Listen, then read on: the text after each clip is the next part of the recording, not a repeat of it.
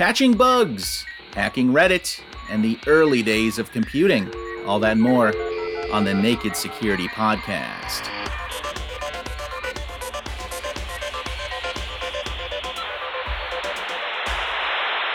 Welcome to the podcast, everybody. I am Doug Aamoth. He is Paul Ducklin. Paul, how do you do? Very well, Douglas. All right. I have an exciting This Week in Tech History segment for you today. If this were a place in the world, it would be Rome, from where all civilization began. Sort of. That's arguable. Anywho. Yes, that is definitely arguable. This week, on February 14th, 1946, the ENIAC, or Electronic Numerical Integrator and Computer, was unveiled. One of the earliest electronic general-purpose computers, ENIAC filled an entire room, weighed 30 tons, and contained 18,000 vacuum tubes, 70,000 resistors, 10,000 capacitors, and around 5 million hand-soldered joints. ENIAC was used for a variety of calculations, including artillery shell trajectories, weather predictions, and thermonuclear weapons research, and paved the way for commercially viable electronic computers, Paul. Yes, it did. The huge irony, of course, is that we British got there first with the Colossus during the Second World War at Bletchley Park, and then, in a fit of amazing governmental wisdom, decided to A, smash them all into tiny pieces, B, burn all the documentation, though some of it survived, and C, keep the fact that we had used thermionic valves to build fast electronic digital computers secret. What a silly thing to do. Why would they do that? Oh, I don't know. In the US, I believe, at the time of ENIAC, it was still not clear whether electromechanical relays or thermionic valves, vacuum tubes, would win out, because vacuum tubes were zillions of times faster, but they were hot, they used vast amounts of power, they tended to blow randomly, which stopped the computer working, etc., etc. But I think it was ENIAC that finally sealed the fate of all the electromechanical computers. Speaking of things that have been around for a while, Reddit says that it was hacked thanks to a sophisticated phishing attack that, it turns out, wasn't all that sophisticated, which might be the reason it works so well, ironically. I'm glad you said that rather than me, Doug, but yeah, I think you're right. Why is it that so many senior execs who write breach notifications feel obliged to sneak the word sophisticated in there? The whole thing about phishing attacks is that they're not sophisticated. They aren't something that automatically sets alarm bells ringing. Reddit says, as in most phishing campaigns, the attacker sent out plausible-sounding prompts pointing employees to a website that cloned the behavior of our intranet gateway in an attempt to steal credentials and second-factor tokens. After successfully obtaining a single employee's credentials, the attacker gained access to internal docs code, blah, blah, blah, blah, blah. So that's where it gets simple, like trick one person into clicking on a link, being taken to a page that looks like one of your systems, and handing over a 2FA code. And then they were able to jump in, grab the stuff, and get out. And so, like in the LastPass breach and the recent GitHub breach, source code got stolen along with a bit of other stuff. Although that's a good sign, in as much as it's Reddit's stuff that got stolen and not its users' stuff, so it's their problem to wrestle with, if you know what I mean. We do know that in amongst that stuff, even if you only get source code, let alone internal documentation, there may be hints, scripts, tokens, server names, RESTy API endpoints, etc., that an attacker could use later. But it does look as though the Reddit service itself, in other words, the infrastructure behind the service, was not directly affected by this. So the crooks got in and they got some stuff and they got out, but it wasn't like they broke into the network and then were able to wander around all the other places. Reddit does offer 3 pieces of advice, 2/3 of which we agree with. We've said countless times on the show before, protect against phishing by using a password manager because it makes it harder to put the right password into the wrong site. Turn on 2FA if you can, so you have a second factor of authentication. This one, though, is up for debate. Change your passwords every 2 months. That might be a bridge too far, Paul. Yes, Chester Wisniewski and I did a podcast, what was it, 2012? Where we busted that myth. The NIST, the US National Institute of Standards and Technology, agrees with us. It is a bridge too far because it's change for change's sake. And I think there are several problems with just, every 2 months I'll change my password. Firstly, why change your password if you genuinely don't think there's any reason to? You're just wasting your time. You could spend that time doing something that directly and genuinely improves your cybersecurity. Secondly, as Chester put it in that old podcast, which we've put on in the article so you can go and listen to it, it kind of gets people into the habit of a bad habit because you're trying to program their attitudes to passwords instead of embracing randomness and entropy. And thirdly, I think it leads people to thinking, you know what, I should change my password, but I'm going to change them all in 6 weeks' time anyway, so I'll leave it till then. I would rather have an approach that says, when you think you need to change your password, you do it in 5 minutes. There is a certain irony here with recommending the use of a password manager when it's pretty clear that this employee wouldn't have been able to log into the fake site had he or she been using a password manager. Yeah, you'd think so, wouldn't you? Because it would just go, never heard of the site, can't do it, don't have a password. And you'd be going, but it looks so right. No, never heard of it. And then once you've logged into a bogus site, 2FA does no good if you're just going to enter the code into a form on the bogus site that gets sent to the crook. If you're planning to use 2FA as an excuse for being more casual about security, either A, don't do that, or B, choose a two-factor authentication system that doesn't rely simply on transcribing digits from your phone onto your laptop. Use a token-based system like OAuth or something like that is more sophisticated and somewhat harder for the crooks to subvert simply by getting you to tell them the magic digits. Let's stay on the irony theme. GNU TLS had a timing flaw in the code that was supposed to log timing attack errors. How do you like that? They checked to see whether something went wrong during the RSA session setup process by getting this variable called OK, and it's true if it's OK and it's false if it's not. And then they have this code that goes, if it's not OK, then report it if the person's got debugging turned on. And you can see the programmer has thought about this as even a comment. If there's no error, then do a pretend logging exercise that isn't really logging, but let's try and use up exactly the same amount of time completely redundantly, else if there was an error, go and actually do the logging. But it turns out that either there wasn't sufficient similarity between the execution of the two paths, or it could have been that the part where the actual logging was happening responded in a different amount of time depending on the type of error that you deliberately provoked. But it turns out that by doing 1 million or more deliberately booby-trapped, hey, I want to set up the session requests, you could basically dig into the session setup in order to retrieve a key that would be used later for future stuff. And in theory, that might let you decrypt sessions. And that's where we get the term Oracle bug, lowercase Oracle, not to be confused with the company Oracle. You're able to see things that you shouldn't be able to see, right? You essentially get the code to give you back an answer that doesn't directly answer the question, but gives you some hints about what the answer might be.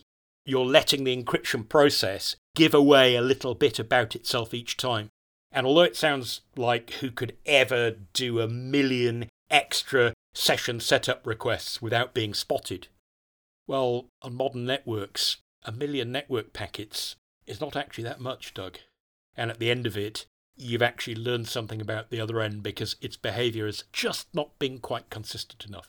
Every now and then, the Oracle has given away something that it was supposed to keep secret. All right, and we've got some advice about how to update if you're a GNU TLS user, so you can head over to the article to check that out. Let's talk about Happy Patch Tuesday, everybody. We've got a lot of bugs from Microsoft Patch Tuesday, including 3 0 days. Yes, indeed, Doug. 75 CVEs, and as you say, 3 of them are 0 days, but they're only rated important, not critical.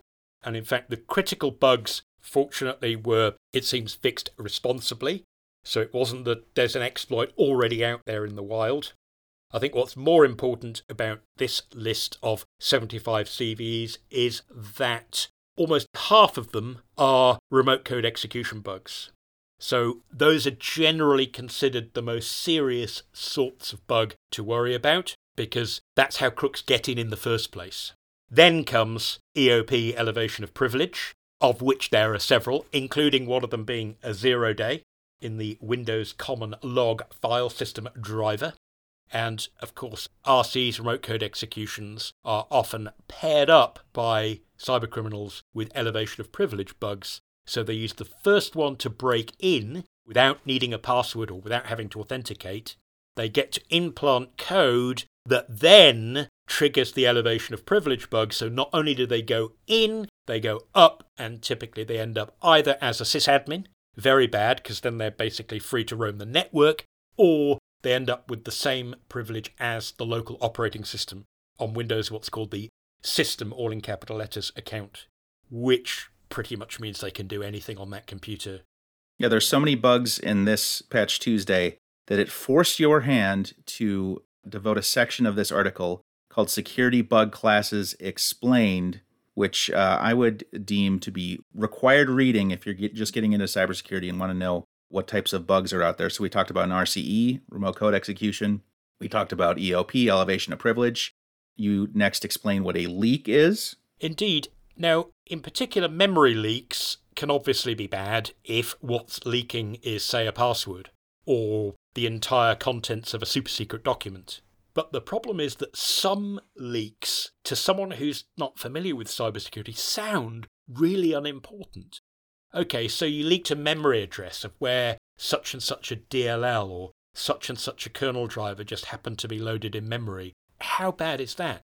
But the problem is exploits, where remote code execution exploits, are generally much easier if you know exactly where to poke your knitting needle in memory on that particular server or that particular laptop. Because modern operating systems almost all use a thing called ASLR, Address Space Layout Randomization, where they deliberately load programs and DLLs and shared libraries and kernel drivers and stuff at randomly chosen memory addresses so that your memory layout on your test computer, where your exploit worked perfectly, will not be the same as mine. And it's much harder to get an exploit to work generically when you have this randomness built into the system than when you don't. And so there are some tiny little memory leaks where you might just leak 8 bytes of memory, or even just 4 bytes if it's a 32-bit system, where you give away a memory address, and that is all the crooks need to turn an exploit that might just work if they're really lucky into one which they can abuse every single time reliably. So be careful of leaks. Please tell us what a bypass means. It sort of means exactly what it says. You've got a security precaution that you expect the operating system or your software to kick in with. For example, hey, are you really sure that you want to open this dastardly attachment that came in an email from someone you don't know? If the crooks can find a way to do that bad behavior, but to bypass the security check that's supposed to kick in and give you a fighting chance to be a well-informed user doing the right thing, believe me, they will take it. So security bypasses can be quite problematic. And then along those lines, we talked about spoofing that in the Reddit story, luring someone to a website that looks like a legit website but isn't. It's a spoofed site. And then finally, we've got DOS, or denial of service. Well, that's exactly what it says. It's where you stop something that is supposed to work on the victim's computer from doing its job. You kind of think denial of service, it should be at the bottom of the list of concerns because who really cares? We've got auto restart.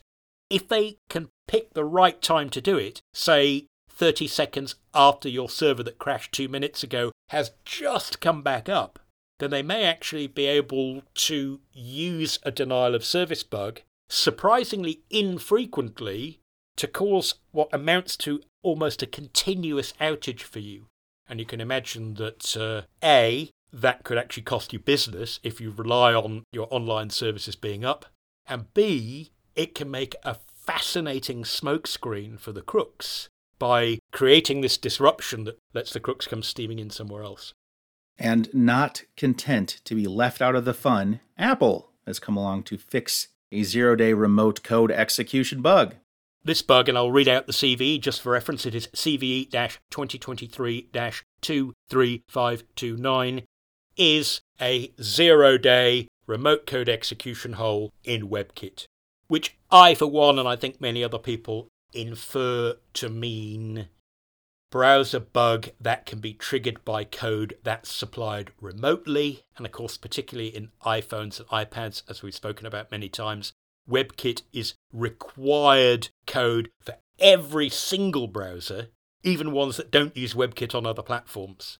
So it kind of smells like we found out about this because there's some spyware going around, or there's a bug that can be used to jailbreak your phone and remove all the strictures that let the crooks in and let them wander around at will.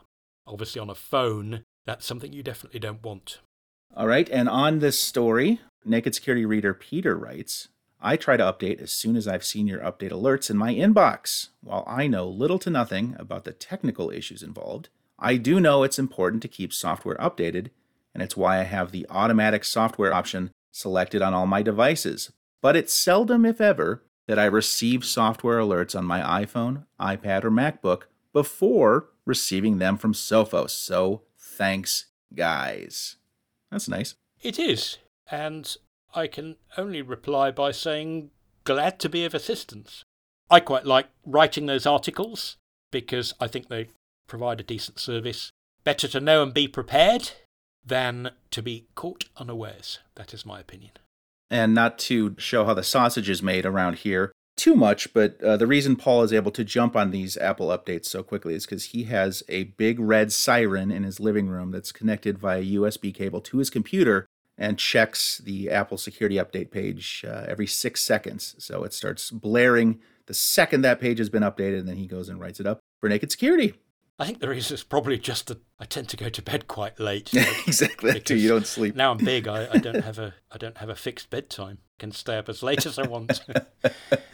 All right. Thank you, Peter, for sending that in. If you have an interesting story, comment, or question you'd like to submit, we'd love to read it on the podcast. You can email tips@sophos.com. You can comment on any one of our articles, or you can hit us up on social @Naked Security.